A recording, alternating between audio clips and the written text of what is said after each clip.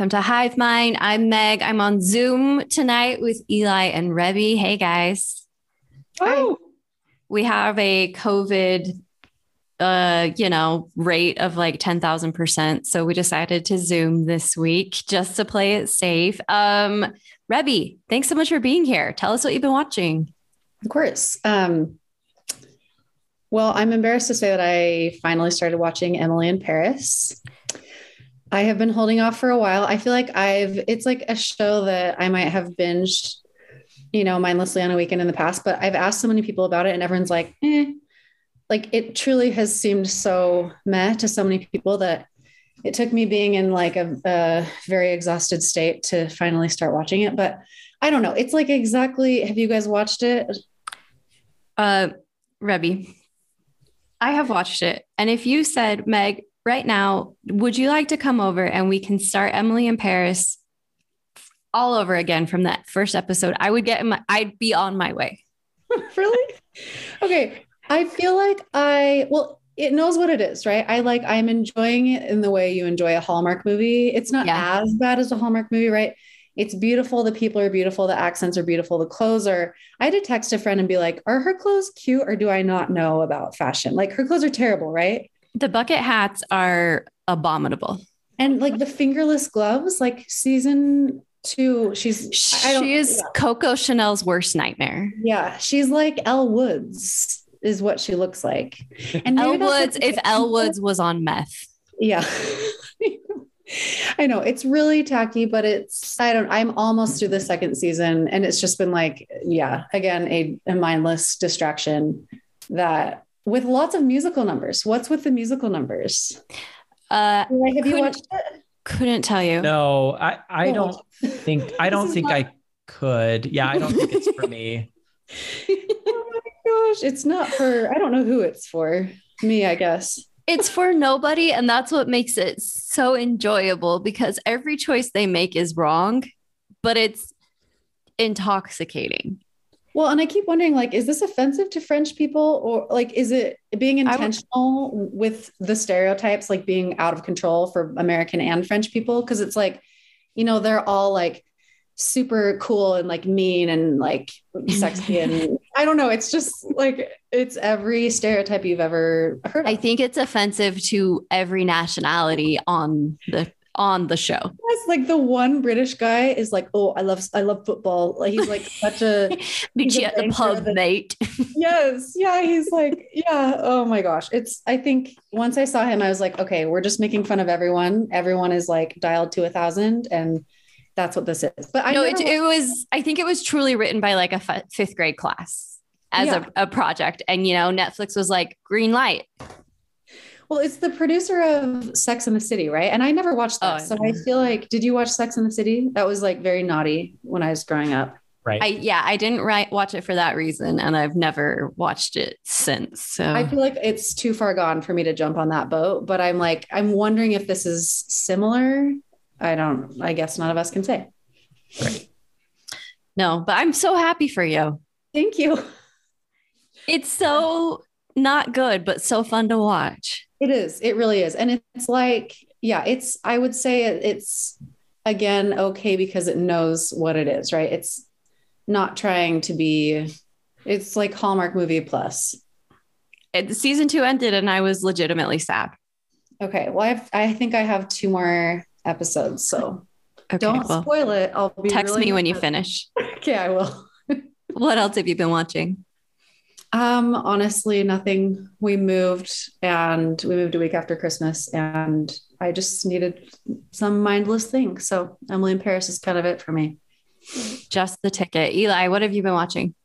Well, Search Party, the new season has dropped and we watched the first episode last night. It's great. What I really like about this show is every season is completely different.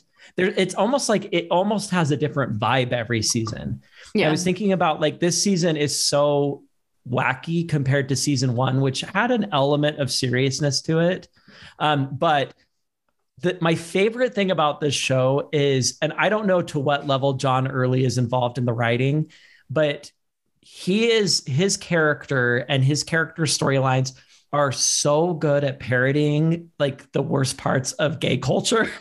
And so like the first episode is him immediately getting back together with his like toxic ex, that they're just like terrible for each other, and agreeing that they're just going to be toxic together, and then going and buying a child from like an agency that like created a child like basically in a lab for them, that's like a proper 11-year-old boy who just like follows them around the house with a big grin. And like the whole thing is so funny to me. The writing of this show is brilliant. Yeah. And like I am glad that this is the last season. I think that they need to wrap it up. But like they have given season after season of incredible content in this show. They really have. Right now. What's that? How many seasons are there? Is this 5, Meg? I think this is the 5th and final. Yeah. Unless 5. it's 6. It's 5 or 6. Now I'm second guessing myself. Rebby, have you ever watched Search Party? I haven't. I think I watched the first 1 or 2, but then no, I haven't watched it since. Do I need to? It's a great binge. I mean, I actually disagree. I think that you have to watch it 1 episode at a time. You can't watch multiple episodes in a row because it can get dark. It's so funny. It's probably the funniest show on. Is it even on TV? I think it's just streaming, but the humor's very dark. So I can do like 1 a night, and then I have to watch something lighter. Well, I'll just combine it with Emily in Paris, and we'll be good. Yeah. Exactly. The humor is dark. I did binge it, like the first 3.5 seasons I binged, and I loved it. But it depends on what I can't binge violence, and this is not violent, but it is dark humor, and I'm fine with binging dark humor. I also can't binge TV shows that are really screamy. I don't like it when people are screaming at each other a lot. And this is just kind of like witty. It's like they wrote these characters to kind of be the worst versions of people that you know in real life, but somehow you still are rooting for them, and they're still lovable. Like exactly our age, like elder millennials. It's like watching your peers that you hate. Yeah. It's fun. It's fun. So I finished season 2 of The Morning Show. Yes. Guys, I love this show. I'm sorry. Allison Suge Knight, our social media person and friend of the podcast, she tweeted today, I feel, and I am paraphrasing, but it was something like, everybody who watches The Morning Show talks about it like they're sorry. And and I tweeted back to her, and I was like, yeah, I always talk about it in the same tone as somebody who gave up on their diet. Like, well, I have been watching The Morning Show. But it's so addictive and it's so fun. I love it. This week they announced they hired a new showrunner, and I was like, why? Like, it's working. And also, like, haven't monkeys been writing it up to this point? That seems cheaper, when people are watching. So stick with what works. Yeah. And then the last thing is on Peacock. Periodically, Peacock will release a whole bunch of new super cuts of the Office, and they just released a whole like slew of them. And so whenever that happens, Skylar and I will go and look up which ones have like new footage. And it's not like another 5 seconds of this episode. It's like long scenes like that they just cut and that we've never seen before.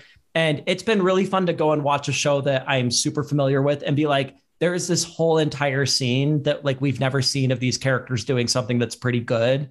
And so we've been enjoying that. If you're an Office fan, I would recommend doing that. Just like Google, you can find like the list of episodes that are like this 22-minute episode is now 35 minutes long. Go rewatch it and see what's new. And it's been really enjoyable. Is there anything else on Peacock that is worth getting it for? They have, I just saw that they have like all of the Harry Potter movies, if that matters to you. Like if you want to binge all the Harry Potter movies, a lot of the NBC shows that I really liked from the 2000s, they're starting to get rights to. It's weird to me that they don't already have them.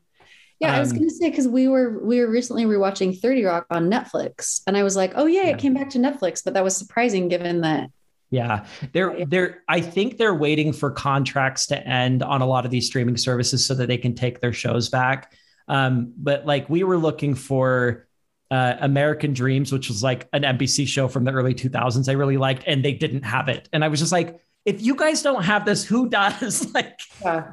It's really weird. And I mean, I'm the only person in America that had CBS All Access, but like, credit where credit is due, they like owned all of the CBS shows. And so it was like anything that was on CBS, you could find it there. And I don't know why Peacock hasn't gotten their game together yet, but they do have the Saved by the Bell reboot, if you're interested in that. Ooh. Which is produced by some of the same people from 30 Rock. And it's fine. It's got a fun vibe. Yeah. So, yeah. Anyway, what about you, Meg? Well, I was going to talk about Emily in Paris, and I was going to talk about Search Party. And the only other thing is the other two. We finished season 2 of the other two, and it is really, really great. And there is an episode where one of the characters has to write an entire screenplay in a day. And I think that the three of us can relate to that anxiety when there's something you have to write and you just cannot get yourself to sit down and start typing. Watching it, I understood it objectively as a funny episode of television, but the anxiety it gave me, I was reeling from for days. But that's a testament to how good the show is and how well done it is. Eli, I'd be interested to hear what you think about it, because I think it handles gay relationships better than any TV comedy I've seen. And I think a large part of that is because one of the two showrunners is a gay man, and they're just treated with the exact same level of objectivity as straight relationships in a really refreshing way and in a really funny way. So I hope you watch it, because I want to talk about it with you. Rebby, have you seen it?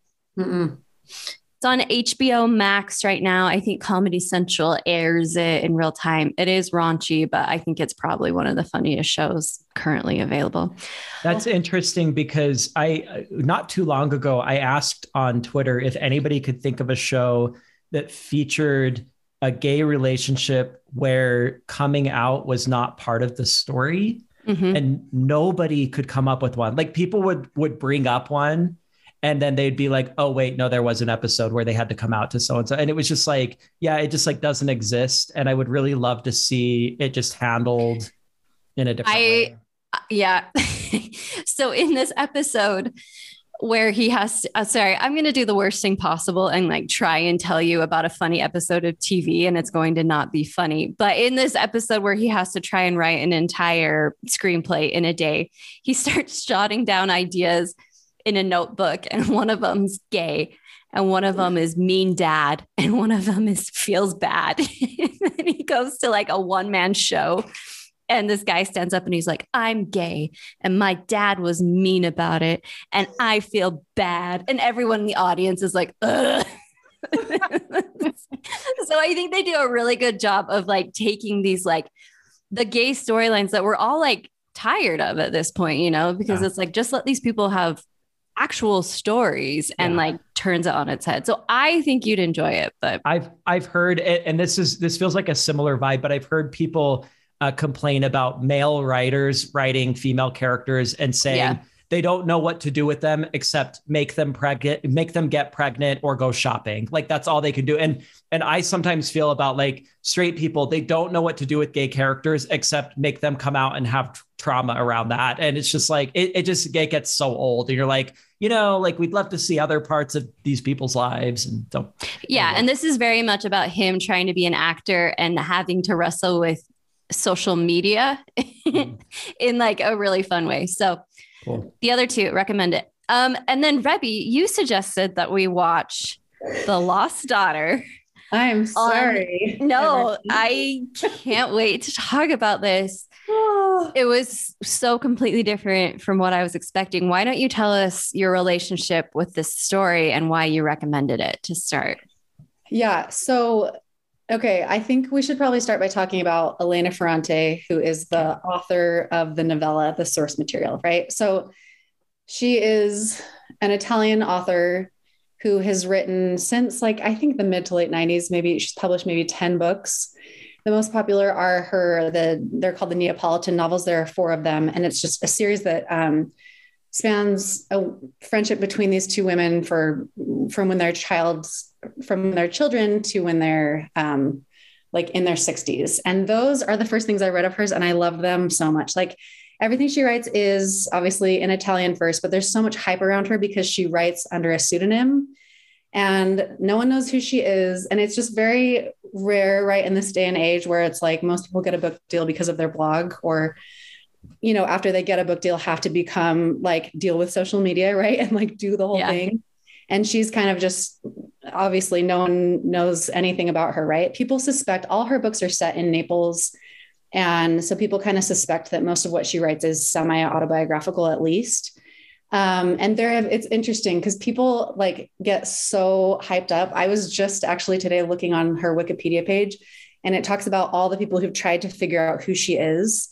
And like a lot of people will say she's a man, which is, I don't know, offensive to me because everything she writes is about the female experience, which who knows? I don't know. Sure. I would be shocked. Right. But it's interesting. Like one of them even said that there was like this team of like computer scientists and scholars analyzed 150 novels to try and like compare author styles to figure out who it was. Like people are like obsessed with her. And like, I just think it's so amazing that her books are so prolific, but she's just doing it her own way. Right. So her books, so it's interesting. I've read those 4, the Neapolitan novels are some of my favorite books ever. Like they're the only books I've read where while I'm reading them, I'm like, oh, wow, this is what it's like to read a classic like that was published while you're alive.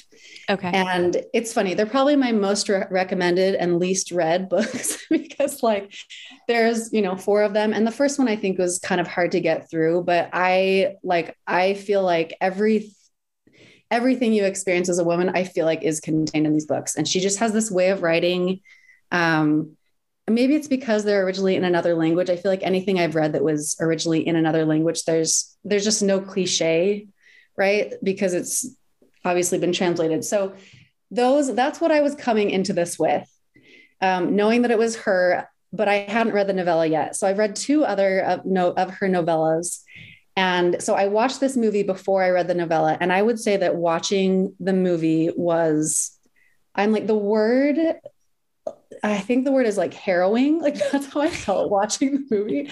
And I've been on a journey with it. So I watched the movie, had that experience, which first of all, I watched it. I told you this, Meg, it came out on New Year's Eve. We were going to lose our internet because we were moving. I was like, we have to watch it tonight. And then we watched it, and it was possibly the most depressing way to ring in a year in which you're about to have a child, which I'm going to. Like we both were like, oh my gosh, that was horrible. What have we done? Let's figure out what to do. So after that, I went back and read the novella this week, and I kind of have had a change of heart. So that I just feel like that needs to be said because there is a lot, like almost everything that she's made has been adapted into film or TV. And I've never been tempted to watch it before because I feel like it's so not plot driven that I'm like, this doesn't even make sense in TV. Like it needs to be in literature, but I wanted to try this and see if it was different again, because, Maggie Gyllenhaal anglicized it. Like I knew she was going to take some more liberties and it wasn't going to be an exact retelling of the story. Yeah. So anyway, I feel like I want to like pause there because I feel like I've kind of changed since when I initially watched it, but I'm curious what you guys think. Have you ever heard of Elena Ferrante? Have you read anything of hers? Do you go into it blind? And if so, how was your experience watching the movie? Well, the first I heard of it is when you texted and said, hey, can we do Hive Mind about this? And then you said Olivia Colman was in it. And so I was immediately on board, and I watched the trailer and it looked very good.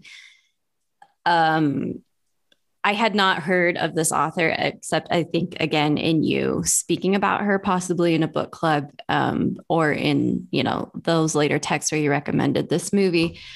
This movie, halfway through, I turned to Stephen and was like, I think we need to finish this tomorrow because I'm so stressed out. Which is interesting because it's not a movie where a lot happens. Again, like you said, it's not plot driven. There is a reveal. I thought a child was going to die in this movie. That's what I thought. I thought The Lost Daughter was going to be about a mother who had lost a child. And I think that the movie intentionally lets you believe that for a while. And I have a really hard time with dead children. So I didn't know if I would be able to stomach this. The reveal instead was so much more interesting. And I want to be very careful before I continue talking here to say that I am fine and my family is fine and I am not going to leave my family. Yes. But there were real moments in this where I could very much relate to what this young mother was going through and the frustration she was feeling. And quite candidly, the depression that comes with being at home with young children for days on end. And on the heels of COVID-19, when we have all been with our kids way more than what is natural, I think that this movie really speaks to that angst that a lot of young parents feel. There is a moment in this movie where she says motherhood is a crushing responsibility, and there was a wail that like emitted from our basement. I was like, the timing on that was impeccable. And I know I sound like a monster, but that's kind of the problem, right? Like to speak about this honestly makes you sound like a monster. Well, and that is the point of, I think, everything she writes. And it's interesting because I think the Neapolitan novels do it in a way because they're focused on a friendship. There's something redeeming about it. The two novellas I've read, one is about, this motherhood, and the other one is about a woman whose husband has an affair. And the two novellas are like full, they're way more not even gut wrenching, just like dark, like bleak. Yeah. I feel like for the Neapolitan novels, maybe it's because they span enough time that and I think it's just such an interesting topic because it's the love story is a friendship, and it's not even they're best friends, but they're jealous and they, compete over in school and with boys and but it's done in such a way that is so real and raw. And it's so refreshing to read something that just puts words to feelings you've had, but felt like you couldn't vocalize. And I almost feel like with these novellas, I feel like she dials it way up because she wants you to say, there was a point at which, can we have spoilers? Are we having spoilers or should we? Yeah, let's, okay. Yes. Cause I think it's impossible to talk about without. Yeah. So at the end, Scott was like, okay, and we need to talk about the doll, why she took the doll. Right. But in the end, Scott was like, so she just went crazy. Did she go crazy? And I was like, no feminist writes a story in which she just is crazy. But I think she almost puts these actions that do seem crazy to make you want to go there and then have to question that reaction, if that makes sense. Yeah. Before we go any further, Eli, I want to hear your impression of this movie. Yeah. So, and we should say, in case anybody has not seen it and you're not interested in seeing it, there truly is not much of a plot to this film, like Rebby mentioned. But basically, this is a movie where Olivia Colman is in her late 40s. She's gone on holiday to Italy, and she runs into these other people who are on holiday, this big family who is kind of rough around the edges. They're from New York.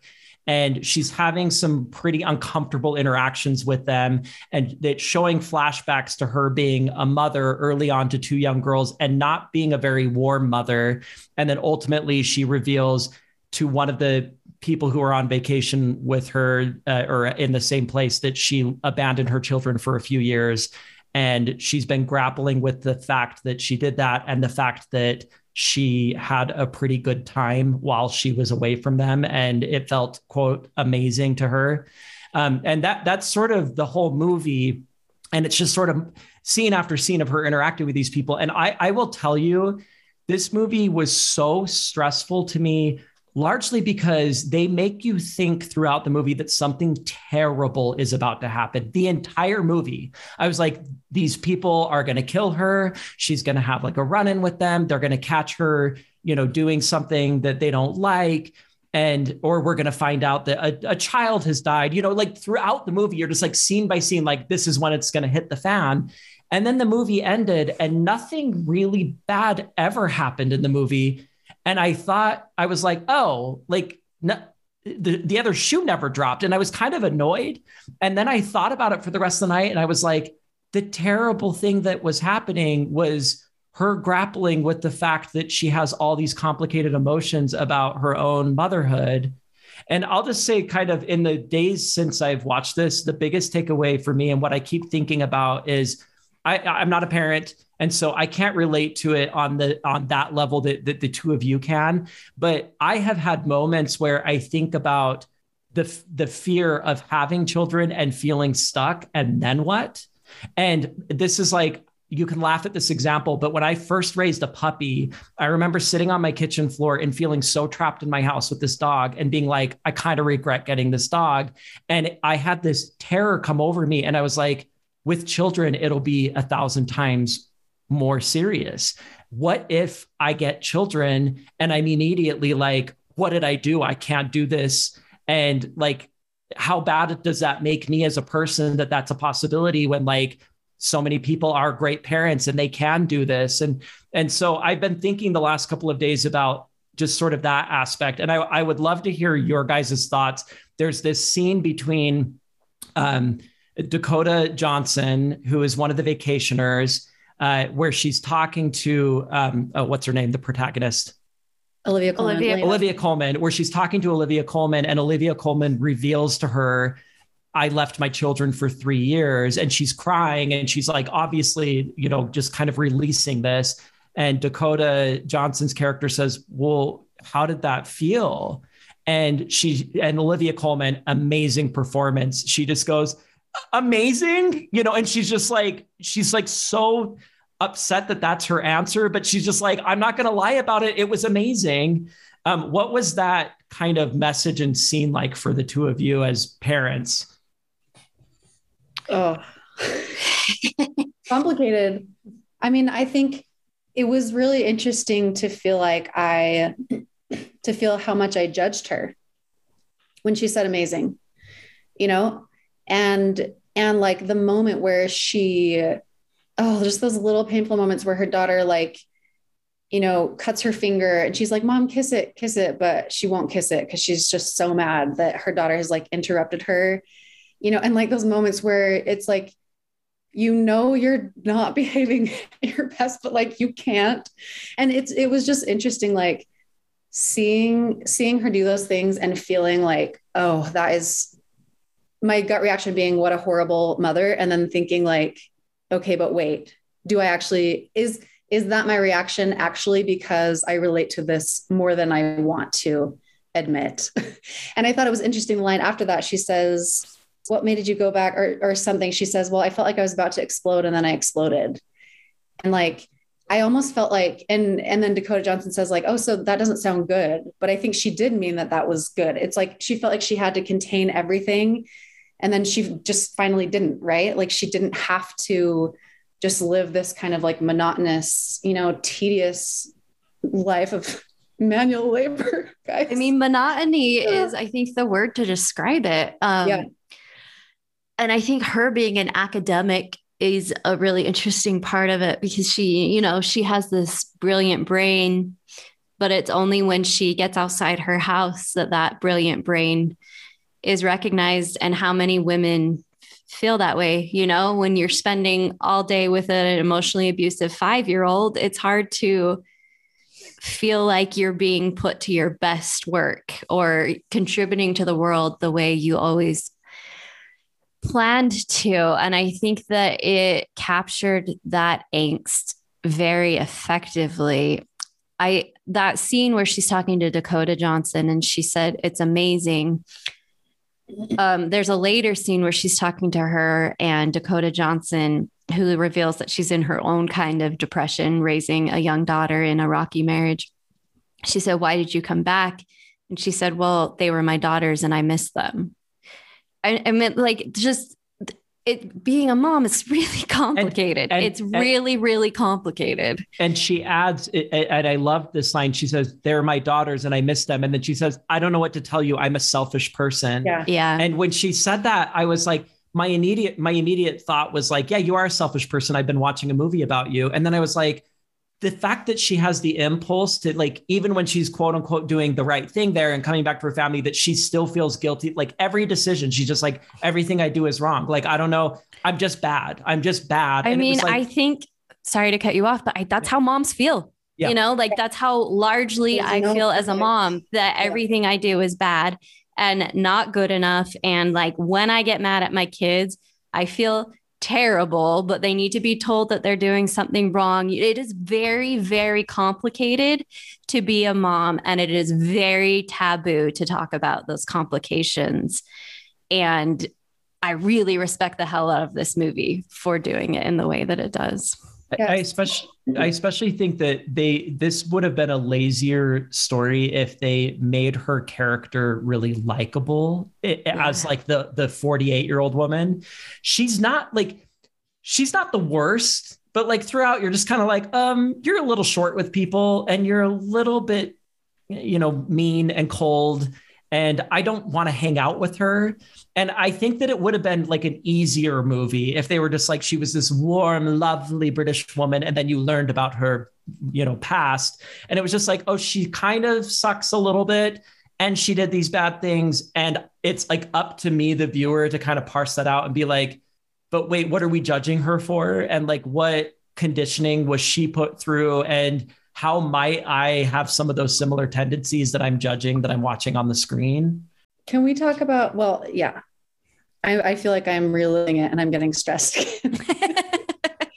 Like I thought it's interesting because I'm like, did I enjoy this movie? No. Did I enjoy the time I watched it? Not at all. But was it a successful movie? I think absolutely. Right. Like the scene where where Ed Harris comes to her apartment or her villa, whatever. And the doll is just sitting on the table on the little veranda or whatever. And so maybe we should talk about the doll if you guys want to talk about the doll. So I guess just plot wise. So what's interesting, right? Dakota Johnson is a young mother and Olivia Colman keeps watching her kind of with, I don't know if it's jealousy, awe, just curiosity. Nostalgia. Nostalgia. And Dakota Johnson's daughter has this doll. And the day that, Dakota Johnson's daughter goes missing on the beach and they all search and they find the doll, or they find the daughter, right? Olivia Colman finds her. It's like, okay, crisis averted. And at that point you still think, wait, did she lose her daughter in the past? Right. And then it's revealed that the daughter is found, but she lost her doll the same day. And the daughter is like destroyed by this. Right. And it kind of continues throughout the whole movie that she is really traumatized by the loss of her doll. And then it's kind of immediately revealed that Olivia Colman has taken the doll, right? She shows up in her car and like just pulls it out of your bag. Were you guys shocked at that moment, or it's just so absurd. I'm curious what your thoughts are. So this is kind of what I was talking about earlier, where I thought the family is going to do something to her the whole time. And when she gets in the car and opens her bag and the doll is in there, she looks surprised. And I was like, the family hid it in there because they're going to frame her. Like I was throughout the movie, I was like, when is this family going to get her? And they never do. They just kind of suck. And they're just always a little rude to her. And that's sort of it. And I think it's a red herring a bit, but I am very confused about the point of the doll. So I am so happy to hear your thoughts on why it was in this movie.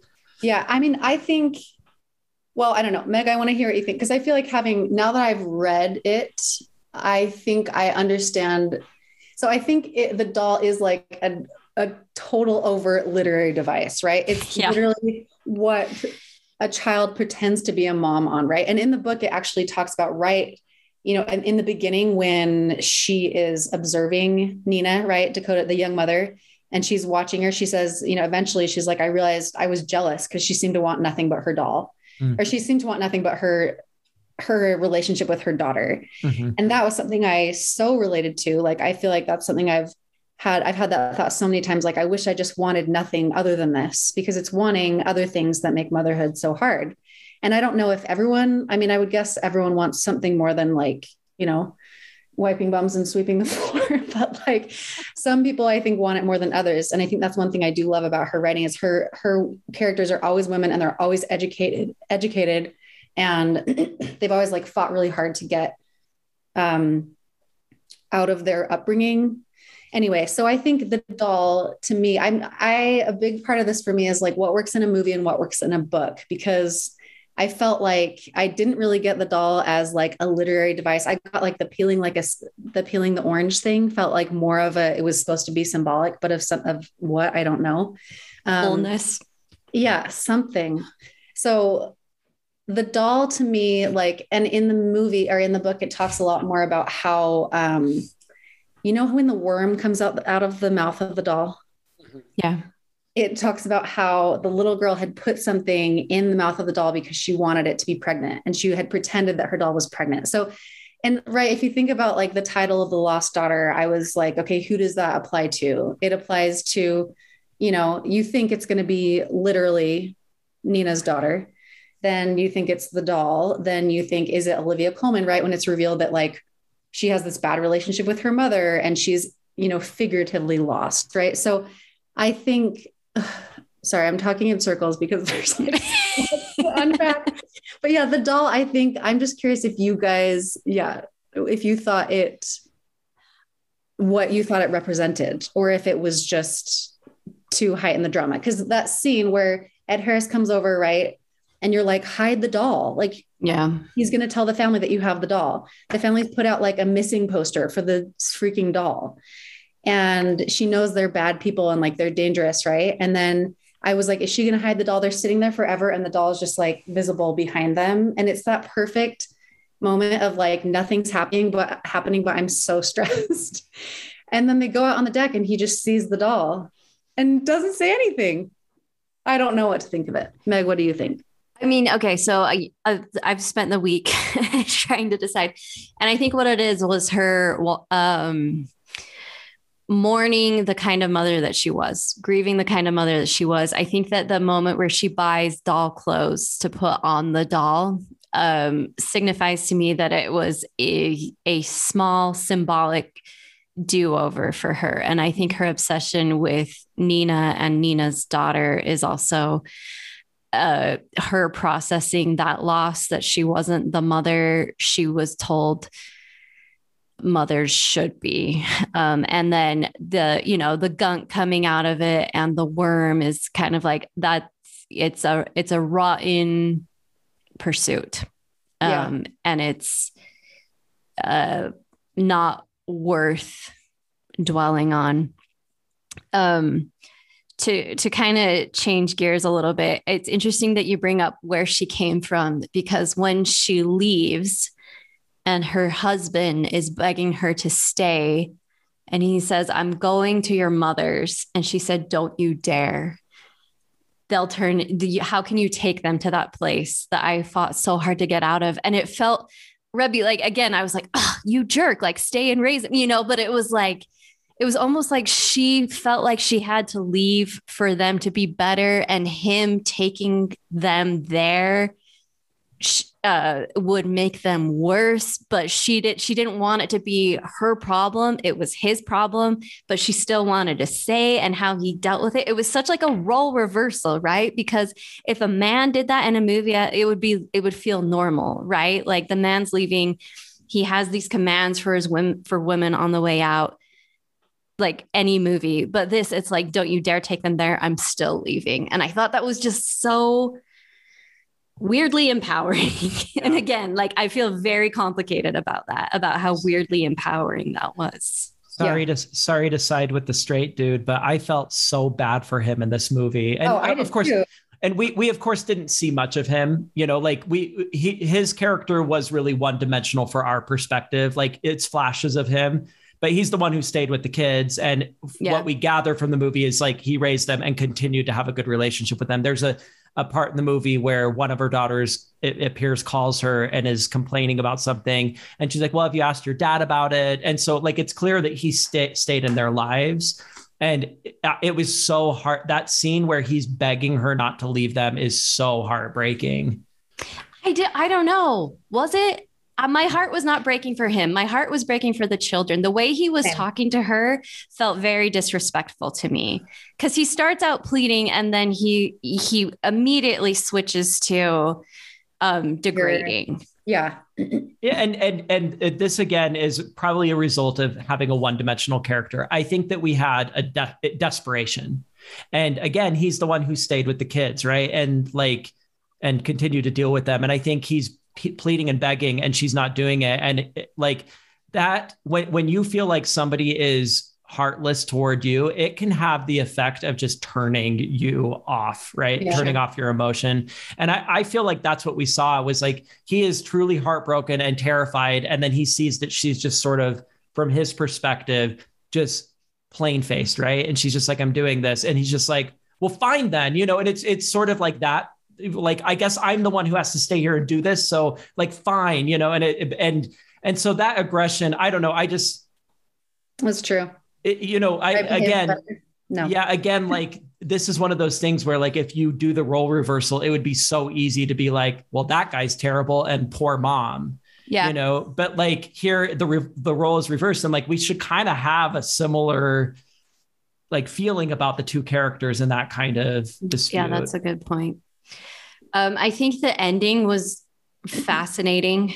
Because I think, again, the movie wants you to believe this whole time that she checked out as a mom and never quite checked back in.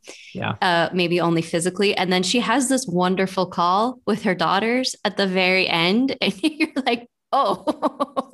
So you guys fix some stuff? So like, oh, that's possible. It was just very expertly deployed. And obviously, like, the symbolism of her like falling and like having this true low, and then waking and having that call with her daughters felt like a rebirth or whatever. But it was just a really well done movie. Literally everyone is amazing in this. Yes. And I've never been a Dakota Johnson person. She is so good in this movie. She's good. Oh yeah. She canceled Ellen and then she did this, what can't she do? My gosh. The New York Times did a synopsis of this. They did like a movie roundup, and it was so funny. They said rated R for joyful adultery and depressing parenting. Oh my gosh. It's amazing. Make that the tagline. I know. I'm curious. Would you guys recommend this movie? Like, how do you recommend this movie? I think anyone you can recommend this to. I think I would tell people who really like movies, movie buffs. I think I would say this is an extremely well-made film with great performances. It's not a super fun watch, but if you're into the Academy Awards, then you must watch this. Yes. Yeah. Yeah. Yeah. And to me, it reminded me like the Oscars, they need more categories, because how do you compare this? Right. It's like that year that was like Moonlight was up against La La Land. And it was like, it was not working. How do you compare this to, something I watched, by the way, that I forgot to mention, Belfast, which is such a delightful, perfect film. If you guys have not seen it, it's on, I think, Netflix. So lovely. And it's like top of all the Oscar contender lists. How do you compare this to something like that brings joy? I don't know. Yeah. But yeah, it's extremely good. For what it's worth, I've been thinking about it for 3 days. Totally. So Maggie Gyllenhaal, I hope that she gets a nomination for this. I think this was a really strongly directed film, and she did a great job. And she really, obviously understands a woman's perspective. I love her. I love Maggie Gyllenhaal. I would love to see her get an award for this. I know. I'll be curious what she gets it for. Like, because I know she worked in tandem, or all her choices were kind of vetted by Elena Ferrante, whoever. Interesting. So how would they handle that? I don't know. Over email? Like Zoom with a bag on her head. Yeah. And she probably has like an LLC to accept payments, right? So she never has to tell anyone. She's like the Banksy of authors. It's honestly so fascinating. And I know I like am annoying about her books, but I really think if you have any more like tolerance or questions about this movie, I think it's worth reading the novella. It's like a 2-hour read. And Okay. I think it for me was like, well, I couldn't decide because I read it and I thought, okay, this is a book that works as a book because there's so much of her interior, right? You just get inside her head more. It's all written from Olivia Colman's perspective. So I think you just get a lot more of like that depth. And I thought like, this is why, okay, like literary books like this don't work in movies. And then I thought, or do we just not see enough movies that try to like elevate to that level of symbolism, right? And like not telling you all the answers and not having it perfectly tie in a bow in the end and just instead be provocative and like, yeah. So I don't know where I ended out with that, but I do think, I think it's worth reading.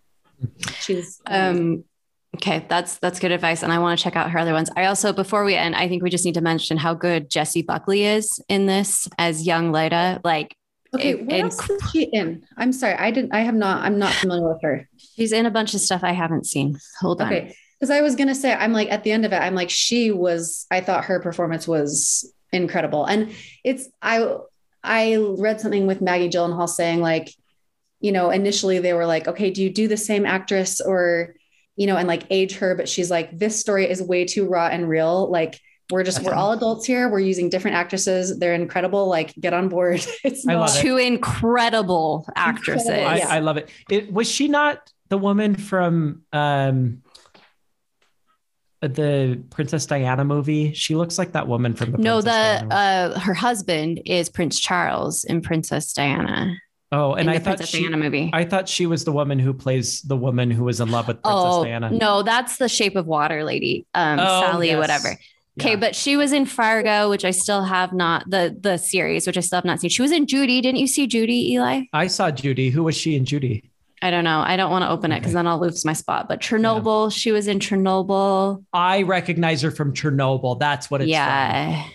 Yeah, she plays the wife of one of the guys who gets like really bad. Yeah. Oh man, that show was rough. That was one of the most incredible series and so hard to watch. Yeah, I still get sad when I think about it. Okay. Yeah. And I'm thinking of Ending Things, which I still haven't seen. Okay. Rebby, thank you for recommending this movie. Like I truly watching it was turmoil, but I'm really glad that I watched it. Yeah. Me too. It's given me a lot to think about. I feel like anytime I recommend her, I say like, she will wreck you in the best way possible. Like you will be wrecked and you'll be so glad that you were, because it's like, I think she's Glennon Doyle wishes. Exactly. And that's what I think she does this. Like, I feel like we're seeing this kind of like women behaving badly as like, it's almost getting stereotypical now, but like, she did it first. She did it, I feel like better than anyone because it's so specific to, and like everything she writes again, because it's all in Naples, it's so specific to their politics, their culture there. It's so, I don't know. It's like the universal and the specific, right? Yeah. It's like, I hesitate to even tell people these are they're very feminist books because at this point that's like tired and annoying. Right? Yeah. Like it's, I think she was doing it before it became mainstream. So yeah. We didn't even really talk about this, but it's really interesting the way they show Greece in this, wherein I no longer have a desire to visit Greece, you know?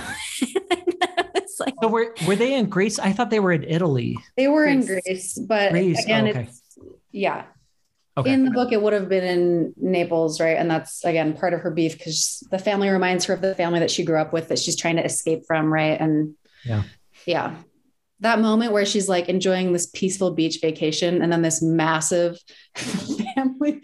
Yeah. I'm like, oh, that's like everyone. All been there. I want an entire HBO series about that family's dealings, by the way. Oh, yeah. Just like totally separate from this, just like them back in New York running the mob or whatever they're doing. Oh yeah. No, they're all the men they're all mobsters in all her books. Like that is for sure an accurate guess that you had. It's brutal. All right. Well, Rebby, it's been a pleasure. I mean, watching the movie was not a pleasure. Talking about it with you was a pleasure. Thank you so much for being here. Yeah. Thanks for having me. We'll do a happier one next time, maybe. What are we talking about next week, Eli? West Side Story? We could do West Side. We should do Belfast. Like it's like the number one contender for stuff. Let's do Licorice Pizza. Oh, I haven't seen that yet. Okay. Me neither. Okay. That's what we're going to do. Okay. Thanks for listening, everyone. We'll talk to you soon.